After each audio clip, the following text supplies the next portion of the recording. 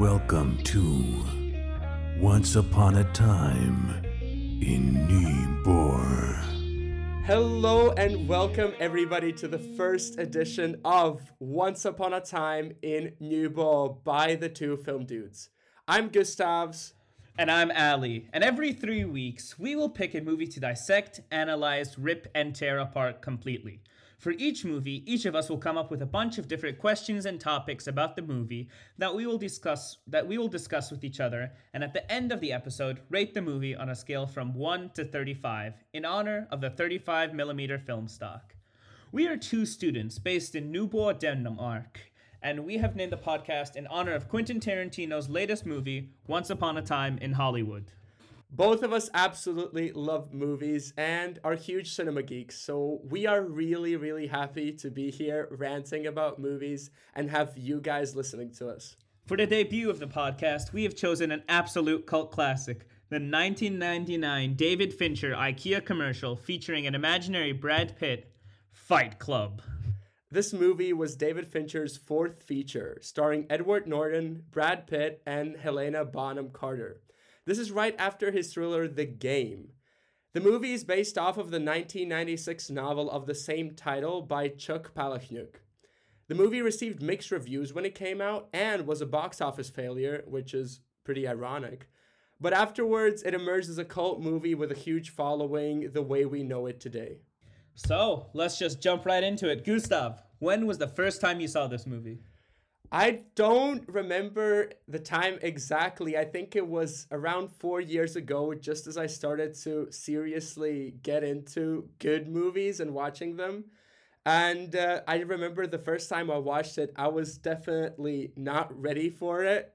I think, too young and just overall not prepared enough to understand it or love it completely. But I did love it back then. And yeah, I was completely blown away by all of it, especially the ending, of course. I was not expecting it at all.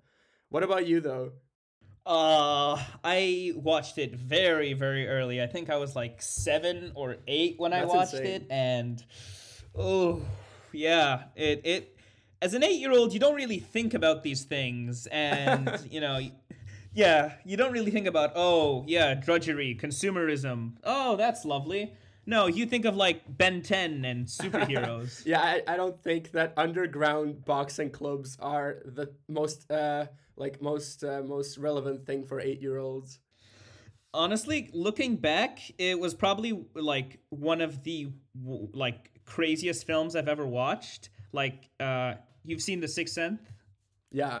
Yeah, it was like between those two, those were probably like the ones that scarred me as a child the most. Quite a twisted childhood. Yeah. The only like crazy things my dad showed me when I was little were just like action movies, but they weren't usually twisted. Like it was just violence. I was like, okay, people getting killed, okay, but not any of these twisted philosophical, psychological movies. I'm the same with my dad. You know, my dad and my mom, they kept showing me 80s action comedy movies, Bad Boys, Face Off. Yeah. And then there's this, this mind-boggling psychological drama about a man who's fighting his own reflection, It's... Is he even a man? Like, can you even tell? I don't know. No, but so I rewatched the movie for the second time yesterday, obviously to prepare for the pod. And, well, it was a completely different experience. Especially just because of the fact that I knew what was about to happen. Like, I knew from the very beginning that, they are the same person. And it completely, I don't want to say ruined, but it just gives you a completely different experience. And I think it's overall better in the sense that you can focus on really getting into the meaning of the movie much deeper. You don't focus on the story as much as you focus on the meaning, I think. Yeah, I'd have to agree with you on that. Watching it again, like, yeah, there is no really other way to say, like, either it just kind of ruined, the story. Not ruined entirely, but, you lose, like, that sense of, what's the word I'm looking for? I mean, the plot twist. You know that it's there. Plus, you just notice, but it's nice because you start noticing the little details. Like you notice the frames of Brad Pitt's character popping up in the beginning. I love that. Yeah, I didn't notice that the first time I watched it. I probably just thought I was going mad or something. And it's also all of the little details when they have the same suitcase.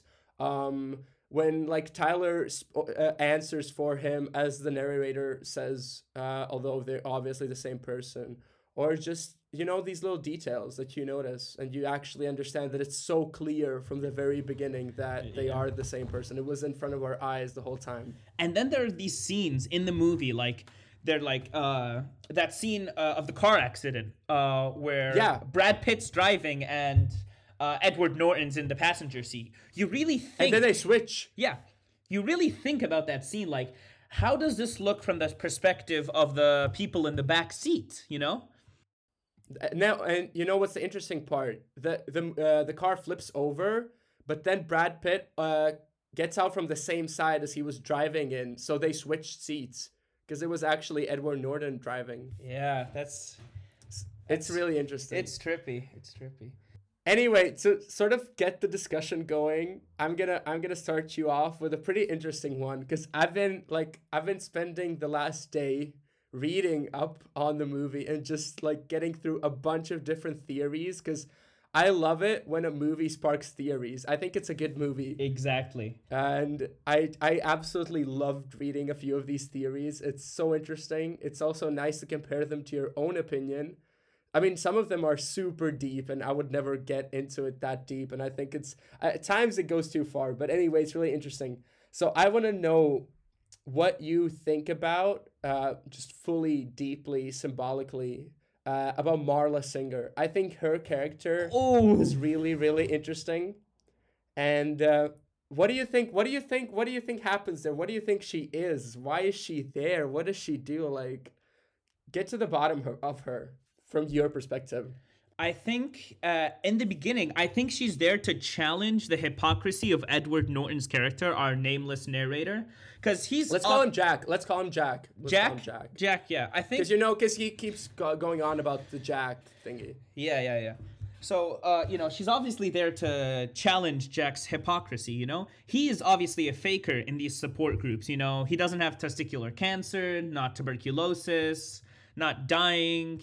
But he goes to these meetings so he can, cathartically release, which, and then this catharsism usually ends up to like the underground fight club. But I think in the beginning, what she does is she challenges him because throughout his life, all he's done is consume, no problem. Throughout his life, it's gotten easier and easier. And then someone comes and twists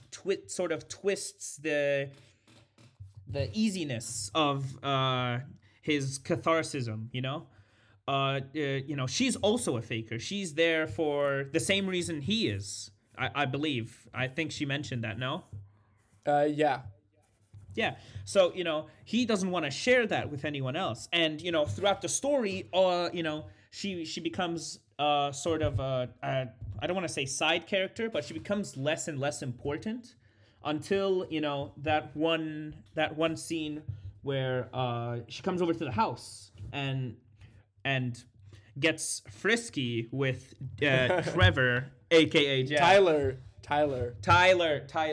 Damn it. But, he starts getting upset, He thought he escaped Marla. He thought he escaped, he thought he escaped the hypocrisy, the person challenging his views. But there she is, again and again in his life, calling him over to check for lumps. Wink, wink. And that's so interesting because, we already know that they are the same character. So I guess, Jack hates her, but Tyler, I don't want to say loves her, but she has this kind of special place there. So, I want to tell you what I think, what I first thought of Marla Singer now that I rewatched the movie. What was her place? I thought that she was sort of the only human in the movie. Like, actually, although she's so messed up in so many ways, but I think that's the human part about her. Because obviously Jack's character is also really messed up because he has, this disorder. about split identities. But I think that his disorder has gotten him so far that he isn't human anymore. He's too messed up. While Marla is sort of symbolizes like an actual human that with misperfections and imperfections, and it's just sort of a human character that's there to remind Jack or Tyler what life's all about, I guess, even though Tyler, quote unquote, knows it so well. That's what I thought in the beginning, that Marla's there to just evoke emotions and be human. But a really interesting theory I read was that Marla is the third identity. She also doesn't exist. And What? it was so interesting because there's so much evidence of this. There's so much evidence of this. Like it all starts off with the laundromat that they meet at in the beginning, where Marla steals these clothes, and what she steals are like male pants from the laundromat, and that is supposed to. I mean, I'm not saying I fully believe in the theory. I'm just saying that it's interesting to look at. That she steals these male pants, that's also sort of Jack stealing, like selling his masculinity and turning into Marla.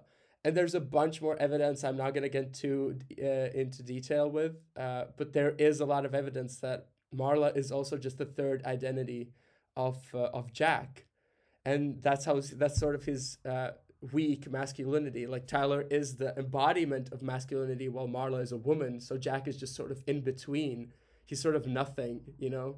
And I wanna hear what you think about that. Like, I like how like deep people have gotten into this movie, like dissecting it and crazy. looking at it from. It's crazy. People love this movie. It's so nice. But I don't necessarily agree with that idea. I mean, yeah, we can quote evidence back and forth, but you know, I don't think that femininity and masculinity are sort of the issue here. While obviously Brad Pitt is like the embodiment of testosterone. Marla isn't exactly what you would call feminine.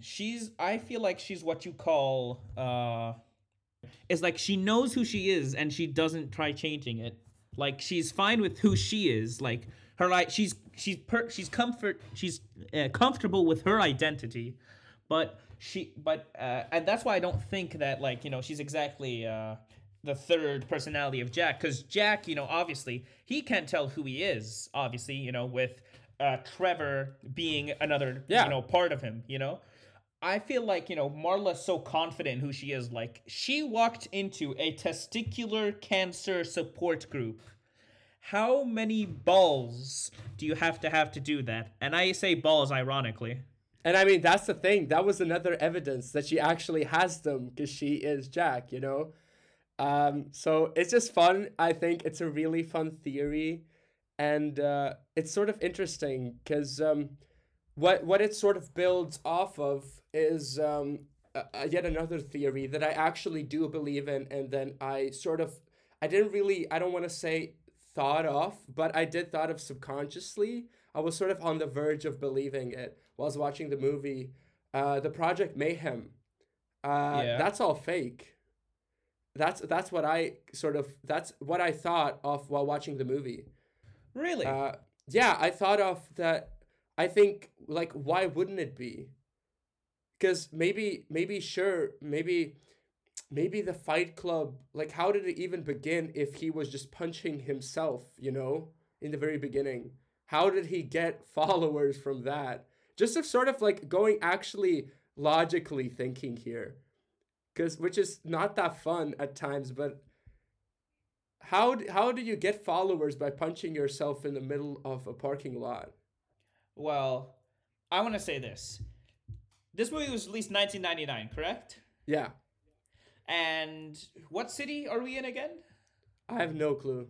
Regardless, this is America in the 90s, all right? Yes. America in the 90s. There was a huge coke epidemic and war on drugs at the like 80s, 90s time, if my history is right. You just think they were like on drugs? No. I think that when Jack was punching himself in the parking lot, they just thought he was high and let's go see what he's doing. And then he explains to them that he and his friend are just punching each other, you know? just releasing each other, just punching each other, just letting it all out. Then these guys kind of look at each other all weirdly, like, this guy's crazy, but, sounds like a good idea. And I feel like, okay, more people come to join, and then more people fight each other. And then, as that continues on, more and more, they move into the basement. I don't know. I just can't see that Project Mayhem thing not being real. Do you get my point, though? I do. The thing, but it's so easy to be from your perspective and seeing it as a very real, true thing, while also at the same time, I mean, it's complete mayhem of like, it could be completely fake. Another interesting, which is actually the second point on my notes right here that I have up, is names. The importance of names in the movie. So the only other like real relevant name that we get is Bob. And the Bob's character. And during the Project Mayhem, we don't get any other names because they're not important, right? And when Bob dies, all of the what do you call them? I guess they're slaves or his Space workers monkey. or whatever. Space monkeys. Space monkeys. Sure. They're space monkeys. They say that they don't like speak of names when Bob is dead because Jack starts going on about, oh, he was my friend. His name is Robert Paulson. And then two of the space monkeys, they go like, yeah, we should, when he dies, we should, start cheering his name. And they all go, his name was Robert Paulson. His name was Robert Paulson.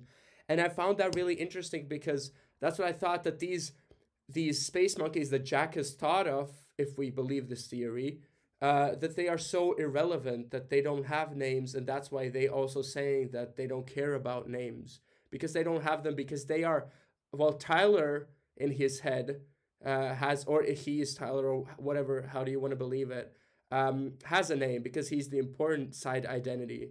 But all these other ones, they don't have names because they're just there to be slaves and sort of unleash this Project Mayhem, which could exist or could not exist. That's up to you. I really like how deep you're going into this and thinking about this. And it's so, like, I have to say, from how I look at the movie and from how you look at it, you, like, probably take, like, most of the brain power when thinking about this.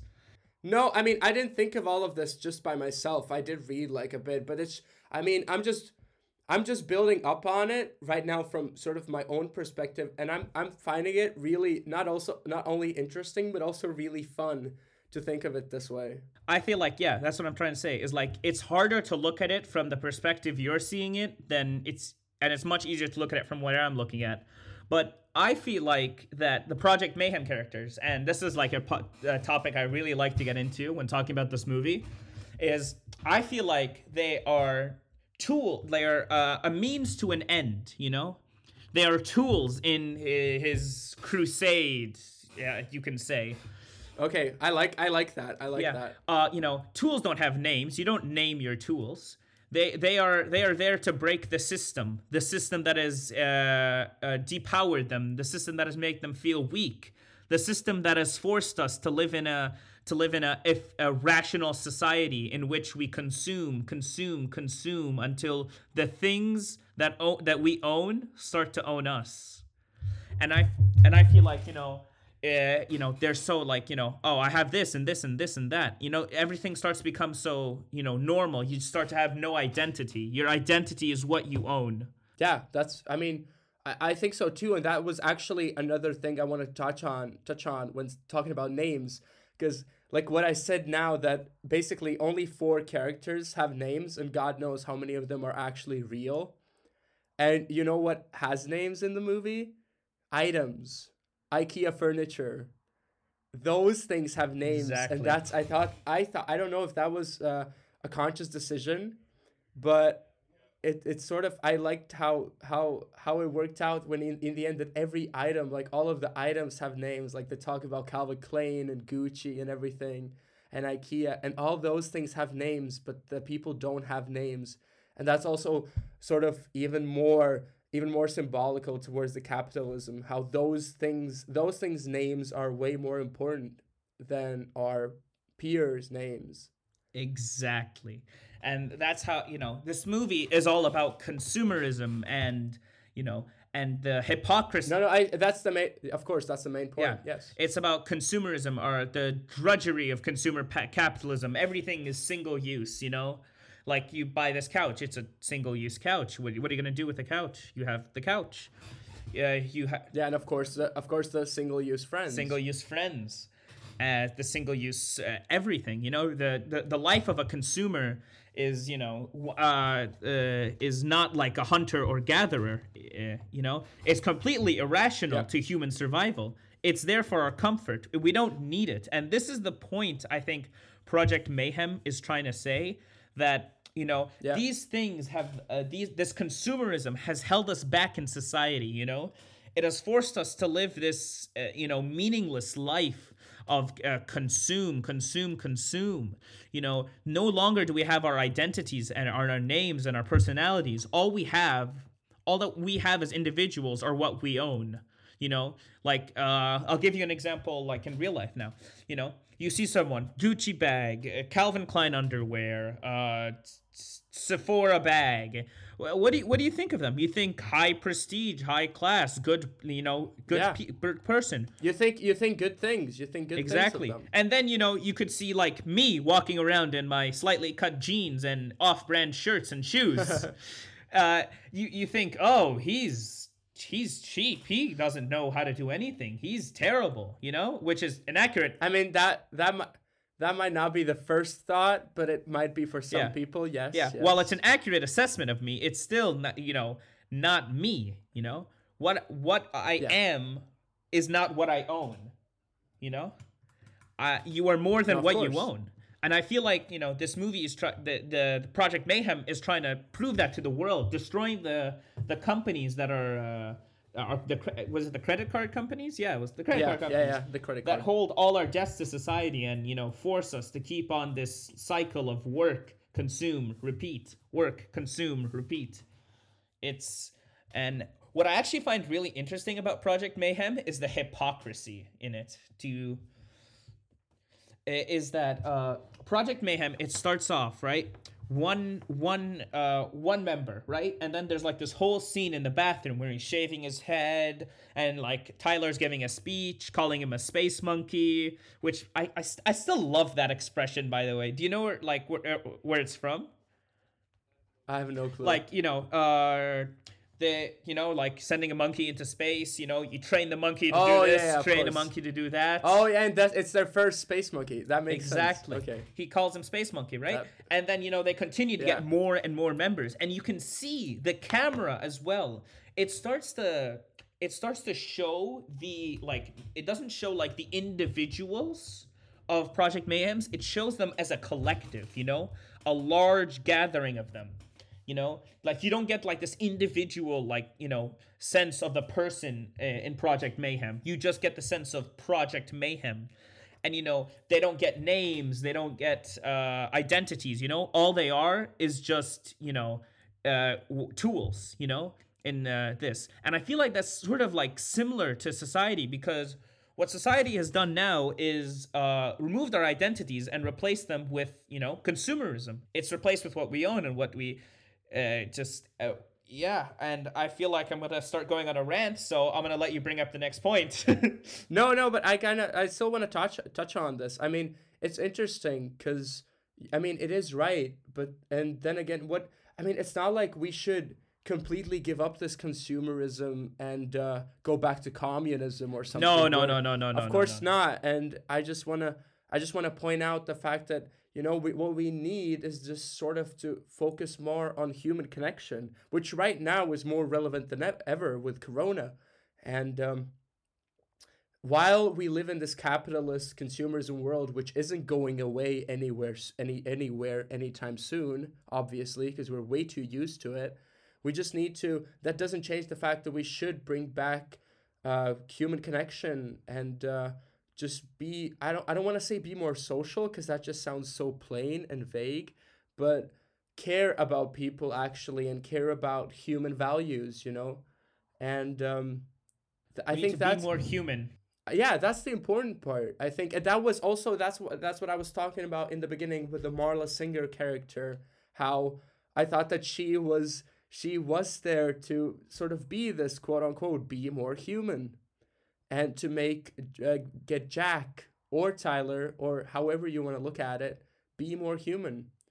Because I think that's the main. I'm sorry. That's the main morale of the movie. Just be more human. Consumerism isn't going anywhere. You know, I think I got a little bit of evidence to back up your Marla thing. As we see throughout the movie, Marla doesn't have many things, you know? She doesn't own a lot. Her apartment is crappy. Her clothes are always torn out and worn. You know, like she, you know, yes, she's a consumer, of course, but she cares more about being human than owning things. Unlike Jack, our narrator, who's trying to complete his life little by little with an IKEA catalog. You know. That's true. That's true. Oh, you want to know? Can I tell you something? I was watching this interview with David Fincher, and you know what he said? Okay. He put a Starbucks cup in every scene of the movie. Oh, wow. Okay, actually. Wait, was it? I think it was almost every scene. I mean, it can't because there's like a few face close-ups, but I think it would be like in every set, you know? Yeah, every set, I think they put I noticed a couple. When I watched the interview, I watched it before I started to rewatch the movie. Oh. I noticed, like, in his destroyed household, there's a coffee cup. In the support group, coffee cup. The house, that's great. Coffee cup. I thought it was really interesting, and I like it because it also to continue talking about consumerism. It continues to underline the fact consumerism has taken over human society. You know, it's overtaken us. You know, it's everywhere now. And I think, like, you know, Starbucks is the perfect example of that, you know, big name, kind of very expensive in Denmark, coffee that it's super expensive, man. And it is. Like big name coffee brand, you know, everyone knows it. A lot of people like it. I'm not a big fan, but, you know, if the movie was made now, it would be Apple, obviously. Exactly. I mean, well, not iPhone. Obviously, but probably. Let's be honest. And but yeah, at the time, I guess Starbucks was the easiest way to put it in simply. And while we're touching on David Fincher, I think another thing I know Fincher has said. I watched an interview also like a time ago when I was really starting to get into Fincher, was that he said that the main sort of not purpose, but every human is just a really sexual being. And I think we see that in the movie also, how Fincher has put it in, obviously, with, again, the Marla Singer character. Because I think that it's clear to see that Fincher thinks that sexuality is also an important part of humanity. And, I mean, Fincher thinks sexuality is the most human thing. So it's there for a reason, I think, and it's also really interesting. I don't know how to feel about that, because I think I can agree with it, but at the same time, I'm not too sure. No, I mean, I wouldn't agree with it fully, but it's just an interesting opinion. It's a very interesting opinion. I mean, I think he said it in a a worse way, though. I think he said humans are perverted. But it was the main point. The main point was the same. Humans are perverse creatures, perhaps? Yeah. If we go into the rational thinking of the sex and all that, ideally you want to have more and more, and you can kind of relate that back to consumerism if you think about it. But I mean, that's true. That's an interesting way to put it. Because obviously with sex, I'm not gonna touch on this too much. Not trying to make this a sex podcast. But with sex, the intent is to do it again and again, to feel satisfied, to feel, relieved, and then do it again and again, this brief. So sex is also consumerism. It has the same logic to it. I would say, yeah. I would kind of say, yeah, you want more, you want, I hate to say this, but better. You want better, you want not... Just like with your phone and your Starbucks. Exactly. You want a faster phone. You want a bigger phone. You want it. You don't need these things. These are things that you crave. You know, they won't define you. You're not gonna be known as the guy who did blank. You know, you're gonna be known as you. You know, of course, and that's the goal. You know, you want to be known as you, not somebody else, because that's just not you anymore. And I guess that's not really the main goal of it in the end. You know, saying that point got me to thinking, maybe that's why Tyler manifested what he did. What do you mean? You see, what you said now, correct me if I misquote you, you don't want to be defined by someone else. You want to be your own person. Of course. Tyler is defined by Jack, you know? He isn't Tyler. He's Jack for the majority.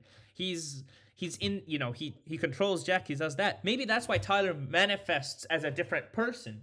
He's trying to be someone else entirely.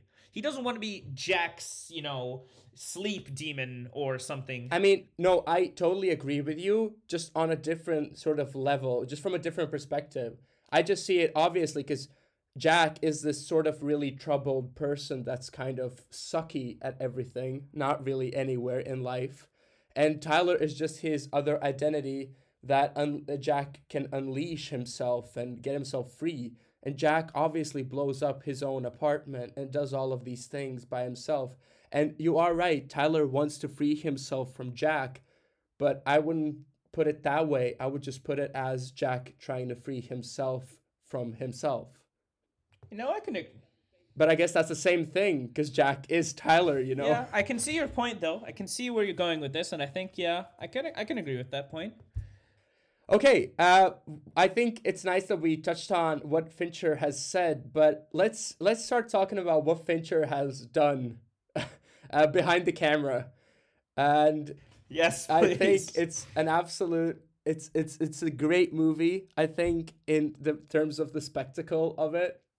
I think I obviously love how Fincher what he loves so much to use are these occasional CGI heavy scenes. Yeah. Just sometimes just over the top. Over the top weird, or there was the one sex scene that was super weird, and just these few like CGI when you're flying through a building scenes. Oh yeah, in the beginning. Because I think he uses them also to sort of also emphasize, because they don't look realistic, and I don't think Fincher wants them to look realistic. I think he uses them to even put more emphasis on the fact that it's all fake. You know? Or I might just be wrong. It might just be 90s CGI. No, because I have no clue. Cinema is based on the structure of disavowal. Disavowal being, I know, but you know what you're watching. Yeah, you know what you're true. watching is obviously fiction. It's fiction, yeah. But you still maintain the belief that this is real. This is a story. This is life. True. You know? That every spectator, every audience member knows this going into a movie, but they still invest themselves. But we want it to be real, because humans like to believe. That's why we like religion, or at least some of us do. But humans like believing in things. Humans are irrational beings. They like faith. Putting your faith into something else.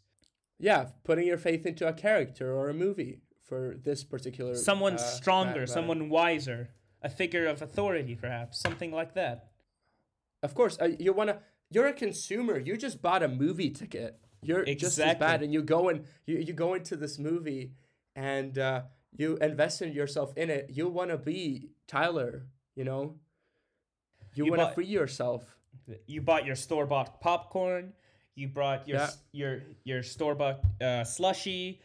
And then you look at yourself and you're like, damn, I'm Jack. I'm just a sad human being that spent so much money on these overpriced things.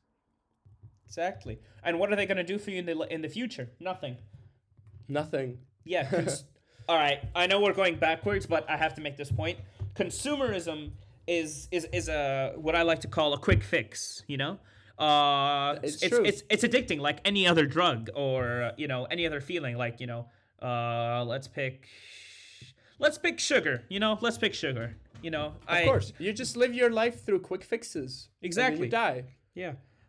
Yeah, you just, oh yeah, I need some energy. Let me just eat like a whole pack of Oreos. Nom.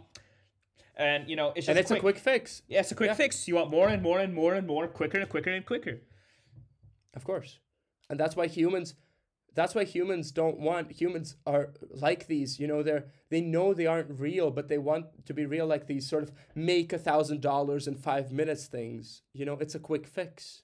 Nothing works like that, but people want it to be that way because we're impatient, we're lazy. We are such imperfect, troubled beings. That's what makes us human, man. And I think Fincher understands this so well. If you look at his movies, I feel like you just saw Seven. Yeah. It's sort of the same. You see how we are just these super troubled beings, and it's just everywhere in Fincher's movies. Yeah, Fincher does really touch on the underbelly of humanity, showing us at our worst. And I love that. I know. I think he really likes. He does it through completely different genres and movies, but he just sort of likes anthropology. Like, he likes getting to know humans and how they work or don't work most of the time, and how relationships don't work. What most people don't see, though, is that, when you want to focus on humans and, who we are and what we are, you can't just focus on the good. You got to take the good with the bad. And Fincher has taken that to a whole new level by showing us these, like, dark, twisted themes and people that really show, like, I don't want to say the worst, but, like, the polar opposites of humanity, That's true. He takes these characters, which he often, most of the time, doesn't come up by himself. He takes them from books or some other writer, but he puts them visually in his movies, and he makes them so, I don't have the right words for it, but just so great and so twisted, so colorful, and in their own way passionate about their own little messed up world in their brains. This may sound cliche, but what he does is make them human. That's true. But that's nice. But it is. He really makes them human.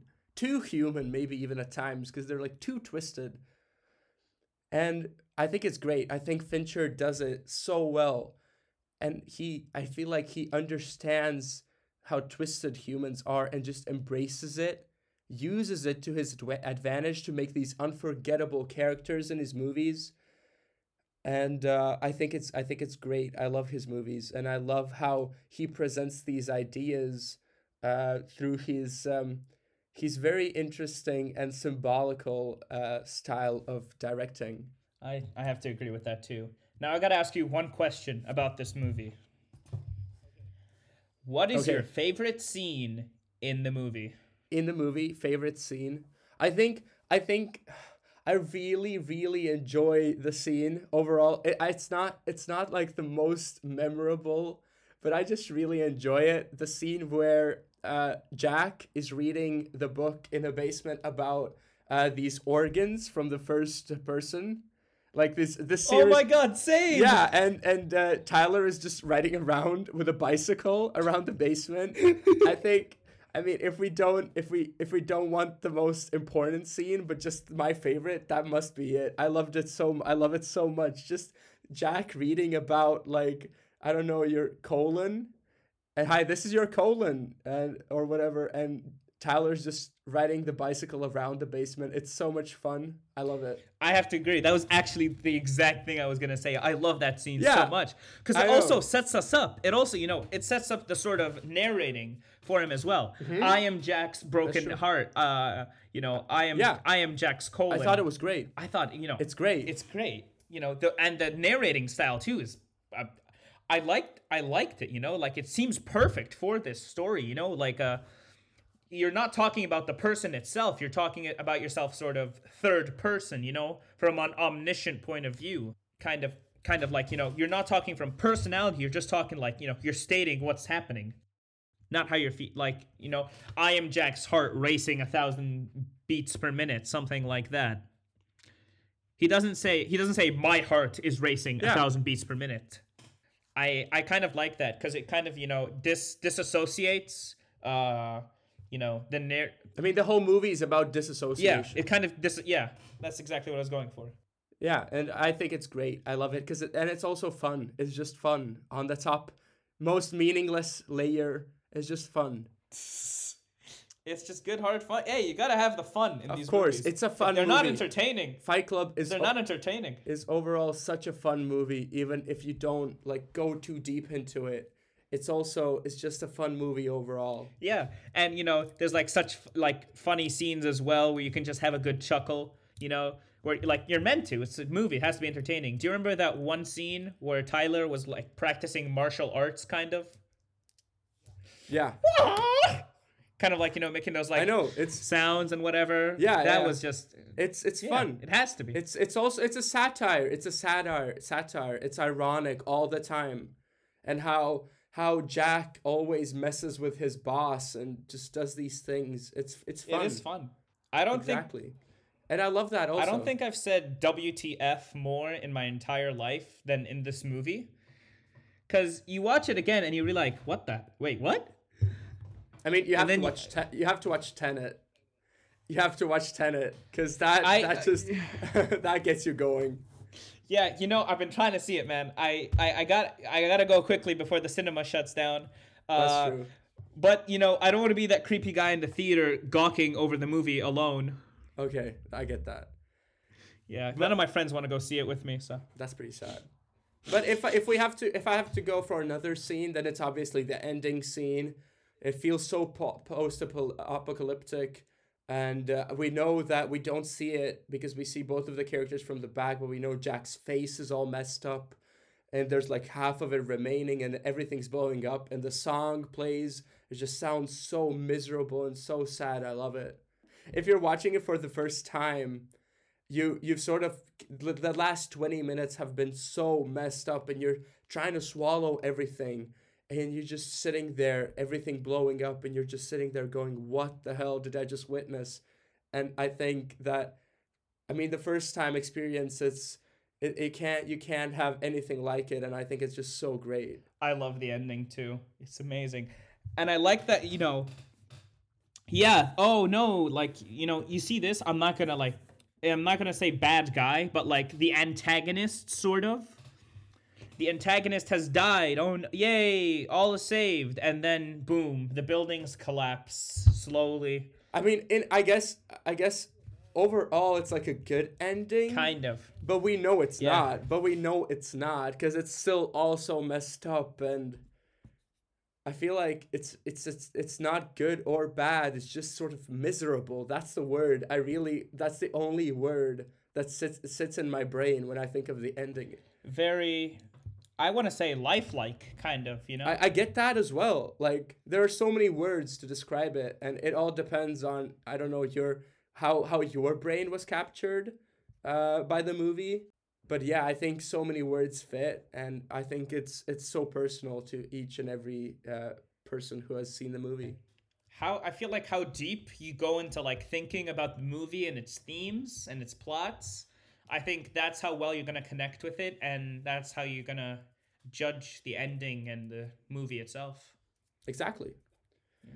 Okay, I think we have sort of we haven't come to a conclusion because that would be boring in Fight Club. There are no conclusions. Life keeps spinning. We have broken the rule. So we have talked about it, which I think a lot of people would be very disappointed about. But it's time to give the number to the movie. Out of 35, how much would you give Fight Club? Where does it rank? How would you justify your ranking? Out of 35, I would rate Fight Club. Now this is gonna sound controversial, but I'm gonna rate it 35 out of 35. I think. Wow. Yeah. You're giving it the maximum. Listen, this movie sparked a lot of things for me. Yes, it may have emotionally scarred me as a child. Yes, it may have disassociated me from humanity. And yes. But I think that's why you're giving it 35. Yes, it shows, like, humanity isn't all daisies and frolicking, you know? It's about the dark side, you know? And this movie turns and twists it, and it picks a theme. This theme of consumerism is so relevant whatever year we're gonna be in. Like, in the 80s, it was relevant. 60s, you know, maybe like towards the 50s and 40s, not so much, but like, you know, this like now it's really, and now it's more relevant than ever. Exactly. 20 years in the future, how well do you think we're gonna fare in consumerism? Yeah, no, I get that. This movie's always gonna be relevant, in my opinion, and it's always gonna have some meaning to everyone, no matter what year, what gender, what race, what ethnicity you are. This movie's gonna relate to you on some level, and it's just such a good movie. The action shots, the camera work, the acting is superb. Brad Pitt and Edward Norton nail these characters. It's amazing. Like, you have to play, like, two people have to play the same character, but they're not the same. Like, that's gotta like mess with you a bit when you're like trying to prepare for that role. So final vote for me, I give it a 35 out of 35. What's your rating, Gustav? Well, just being here, you have to know a thing about me that I, despite of everything, and in contrast to Ali, I never give movies 10 out of 10, or in this case, a 35 out of 30. I just don't do that. I can't put a 10 on a movie or a 35, but I would give it a solid 32 and a half. And I think it's a great movie overall. I love Fincher. I love Brad Pitt. I think the only Brad Pitt's character that I love more than Tyler Durden is the one in Snatch, where he plays the gypsy.